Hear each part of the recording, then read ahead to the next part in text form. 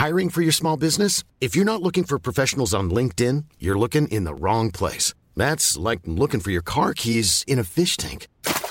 LinkedIn helps you hire professionals you can't find anywhere else, even those who aren't actively searching for a new job but might be open to the perfect role. In a given month, over 70% of LinkedIn users don't even visit other leading job sites. So start looking in the right place. With LinkedIn, you can hire professionals like a professional. Post your free job on linkedin.com/people today.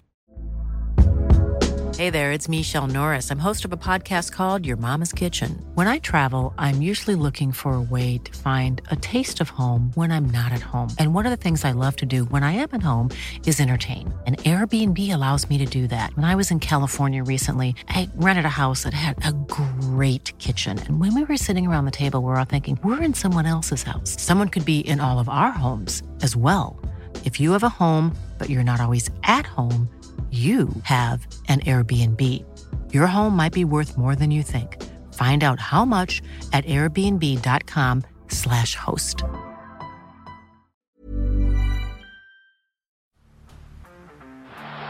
the blind, Andrew John.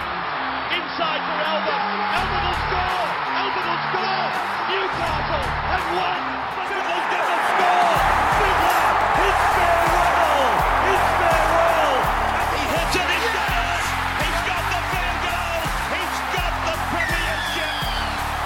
He has gone from, as I said, a captain to a legend, and probably rugby league immortality. That's not a try. That's a miracle. G'day guys, welcome back to the Rugby League Guru podcast. Over the last 2 days I've been uploading my feature on Bloke in a Bar where we went through the grand final review. We also went through a full review of the season going club by club. The first few, it's myself, Kempy and Finchy. Finchy had to leave at about the Cronulla Sharks or so we went from the bottom of the ladder right up to the top. I'm going to drop them in little bits and pieces over the next few weeks. I thought I'd do it team by team so you can pick and choose which ones you want to listen to. I'm sure you don't want to listen to us talk about every single side, so you can pick and choose which ones you want to listen to. The first one we dive into is the Wooden Spooners, the Canterbury Bulldogs. We talk about them heading into next season. A lot of big signings, a really exciting time for Canterbury. And then we sort of get derailed during this and we touch on an incident in the grand final with the officiating at the back end of the game, a penalty that probably should have been given, and the referees said something kind of controversial at the time, which sort of shit us a little bit when you look back at how this entire season played out. Cracking listen here, talking about the Canterbury Bulldogs and a big decision in the NRL Grand Final of 2021. Stay tuned. Rest of the teams coming over the next few days.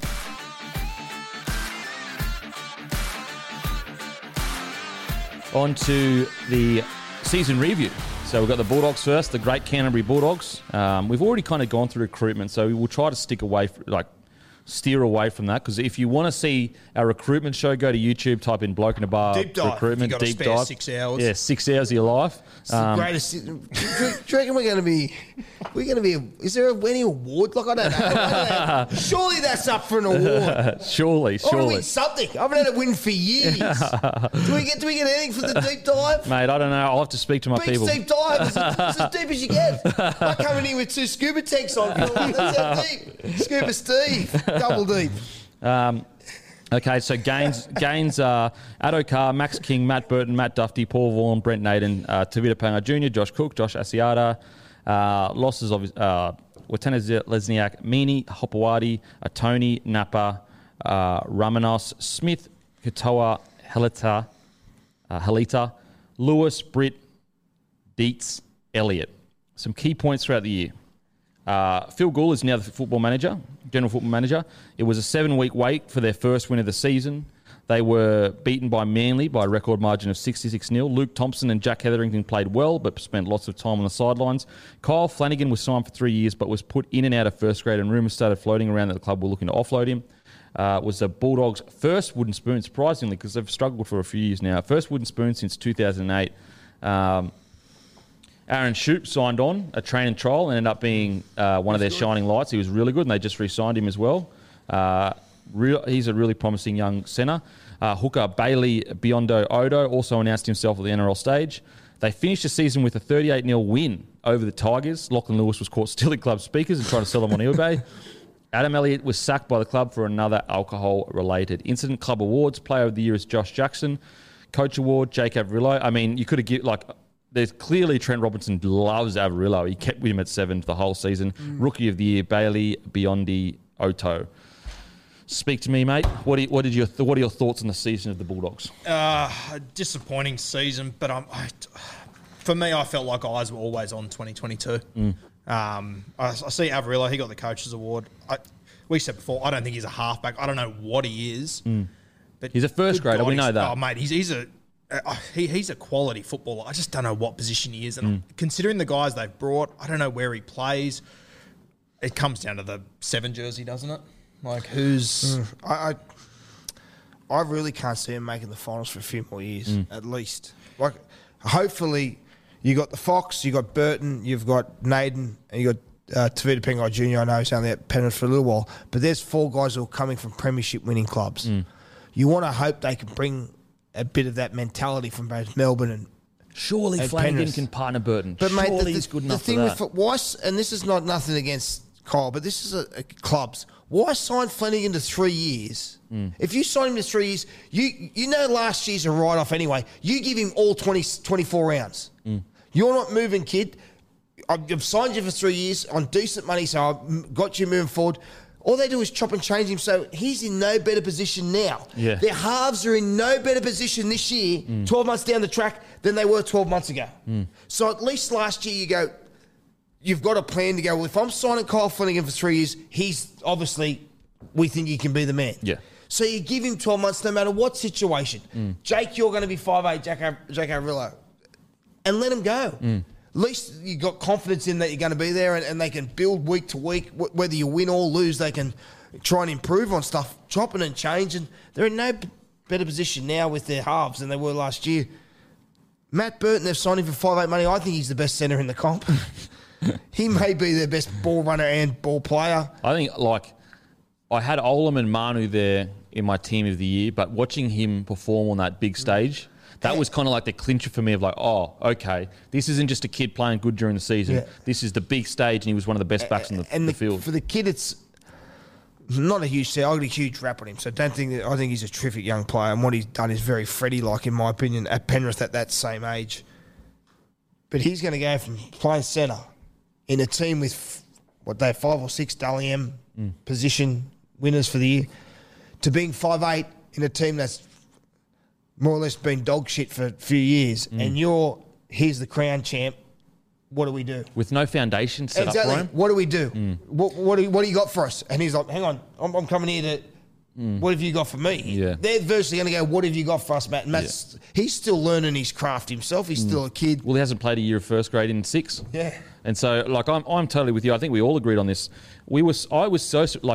I think everyone kind of knew that this was a building year for 2022, yet I didn't see any evidence of building towards 2022. I saw a Jake Averillo, who's a gun player, being played 7 when there's no way he was going to be the long-term 7. Now, maybe Trent Barrett thought he could turn him into one. I don't know. I honestly would have had Jake Averillo at fullback. I know a lot of people think that Dufty will get that role, but I think he's a good fullback. I think he's a good ball player. He suits this thing. I would even consider bulking him up, playing him at 13 because he's a ball player. It was just really surprising that they are as you said, they're in the same position as they were last year, really, when it comes to combinations. Like, they're just as unsure who's going to play where as they were at the start of 2021. But I think this is the signing of the year, regardless of player or whatever. The signing of the year is Gus Gould, easily. If anyone can turn that club around, it's Gus Gould. For sure. Well, let's just say Gus, the result last night's huge from what Gus has had on Penrith. Yep. Gus got the money. Gus organised the money to create a centre of excellence out there, which is unmatched. While there's a lot of other things, and Ivan and Matt Cameron out there, who's tremendous with the young kids coming through, a lot of other things. Gus puts the foundation there for you to have at least an opportunity to grow off. Yep. He went and gets that money from Packer to fund that whole thing. And he's going to do this. Like, he gets stuff done, Gus. Yep. So while there may not be instant rewards, having someone of Gus's knowledge and Gus's ilk and the connections is only going to be help the Dogs. Surely He's also, as far as recruitment goes, He's now a guy that can go and genuinely go and sign people. Yeah. Like, who were Canterbury sending to convince someone to come to them? Like, they've done incredibly well, don't get me wrong, but Gus is just another level. Well, I think he's the guy that can find a 7 somewhere. Because, I think Flanagan has the ability to be a first-grade 7. Yeah. So, I would start him there, but it seems like they're not going to, or everything seems against that. Yeah. So, if there's someone that's going to be able to get a 7, surely Gus can go. I just want to defend Cole and the fact that I know you watch a lot of 20s football, but anyone who watched Kyle Flanagan coming through, he's doing exactly what he did as a kid. It's not like all of a sudden he's stopped playing the way he's played. So I don't understand these clubs all of a sudden expect him to, well, hang on, you're not doing... He's a game manager. He's not going to split you open with an unbelievable running game. He kicks solidly. He's a goal kicker. He does his part. He's going to be a good, solid foil to a dominant 6. You know, he's going to just do a bit like a Townsend and a Jimmy Maloney. Jimmy Maloney's your wild card. Townsend steered him around. Flanagan's going to do what needs to be done. I feel sorry for him that all of a sudden he's getting chopped and changed because he's not setting up... He's not an unbelievable ball player. You know, he's solid in what he does. Yeah, it's surprising. I think he's a first grader when you put him in a right system. I thought he was tremendous his first year when he had Luke Keary outside him at the Roosters. But again, I don't understand, to his defence, where all this criticism comes from, because I think he's doing what he did. Well, you probably would have watched more. Nothing's more underappreciated in rugby league than a game manager whose team just isn't winning. Yeah. It's like, if his... Yeah, I feel very sorry for Flano. But it's not like he's changed his game. It's like, well, hang on, you're not making all those line breaks you used to. Well, that was never part of his game, you know? I think the other guy they've signed since we spoke last, John Asiata. Fuck, I hope he can find his way. Yeah, didn't we say that they should sign? And then 2 weeks later, he signed Asiata. I think he's so underutilised. That's the deep dive. That's the power. That's the one. The tentacles we got. No, I agree. I think there's a bit of creativity in it. Absolutely. And he's going to take them into the new era of rugby league where you need a ball-playing 13 unless you've got the luxury of a Storm that can have... But even Storm's moved in that direction. They've moved Finucane on and they've kept Cheese to play Finucane. So it seems like everyone's going down that route. But hope Jared Sutton's not the referee. It goes back to 2002. Mate, just quickly on that. We've got to speak about it because I'm sure South fans will be frustrated. The game's on the line, 5 minutes to go, and there's clear contact from Burton to Gagai in the head. Now, everyone agrees that it's right. It shouldn't be a penalty. Everyone agrees that. We all agreed with that before this fucking bullshit crackdown. But, no, it's not bullshit crackdown because it was good intention. So I take that back. I apologise. It wasn't a bullshit crackdown. It just wasn't implemented correctly. But it was bullshit how it was applied. Yeah, it just wasn't implemented correctly. But, so 5 minutes to go and you don't call it, even though that's been the call all year. And the ref says, nah, mate, he slips into it. Now, this is no knock on the ref because he's just doing... Is. Okay, well... It is a knock on the ref. Because it's been officiated totally differently. Yeah. Like, I agree it's not a penalty, but it's been a penalty all year. Yeah. Like, in terms of... That's old school. Yeah. But how many times have blokes been suspended? When I watched the Cowboys Cronulla game, a bloke tripped at someone's ankle and fell into the hand, and he got sent to the sin bin for 10 minutes. That's how we've officiated it all year. And now in the big states, the ref says he's fallen into it. Well, hang on, blokes are being suspended. Yeah, I think the refs have always thought that, and they've just been forced from above to make those calls. But clearly from above, they've been allowed to change it because it has the head knocks. It isn't just that incidents where they've gone easier. It's been the last, of course, it is 8 weeks probably. Or I'll be even generous. 4 weeks. The last 4 weeks, there've been heaps of head highs that used to be a penalty, aren't a penalty anymore. And I just thought that. Imagine being a Cowboys or anyone that had a player miss games because they head hide someone, but they slipped into it. And then in the grand final, and Gus Gould summed it up perfectly. If you aren't going to call in a grand final, you shouldn't be calling it at all. 100%. And I thought that was the only. Well, there was a few other things, but that was a big blemish for me on the game because I was just like, that sums up a poorly handled season. Of course it does, mate. And why do we? I've got no problem with the refereeing the way we did. But referee like that all year. So that's the way our game's played. We play a certain style, and you have people in your team because that's the way the game's officiated, and then we don't. Like I'm one of the old school. I'm a bit like I don't want to see when someone's falling into the tackle. But all year we've had people gone to the sin bin for falling in tackles. What about the one in Canberra? The bloke trips into Kobe Hetherington. He gets sent off. Now that's not the disparity and the difference between the officials. One now that says he slipped into it. Well, hang on. Blokes have been suspended and sent off for slipping into it. It just goes to show that no one's on the same page. The NRL, the match review committee, all the officials. It's the most rugby league thing. It isn't it? We're going to crack down on this. We're going to go hard on it. Then, do you remember 5 years ago when Andrew Fafita, he never touched the ball when he was playing the ball? He got penalised 6 weeks. He was the biggest liability in rugby league. Then the refs went, that's enough. Yeah. Let's ignore it now. Fafita still hasn't touched a football with his foot. But why do we change? Let's just go back to WrestleMania. Remember the when the refs touching? Yeah. Remember that crackdown? And fuck. but you wouldn't be rude. You'd be just going, "How you going?" Yeah. And like people were getting weeks for just like that. As long as I'm home with me, missus, don't touch me. There'll be something else next year. There'll be a new crackdown that'll be 6 weeks of intense penalties, and we're going to stick with this. And then 8 weeks later, I was just really disappointed that happened because again, Penrith absolutely the better side. There was no Penrith deserve to win, but it's just there's going to be some Rabbitohs fans out there. They're like, "Oh fuck, see the game was against us, rah rah." When I think that, it was more just evidence of the refs, the NRL, all being on different pages. The NRL wants to crack down. The refs are going, "Mate, I've been reffing this game for fucking 20 years, and if we start giving those penalties away, we're going to give them away all the time."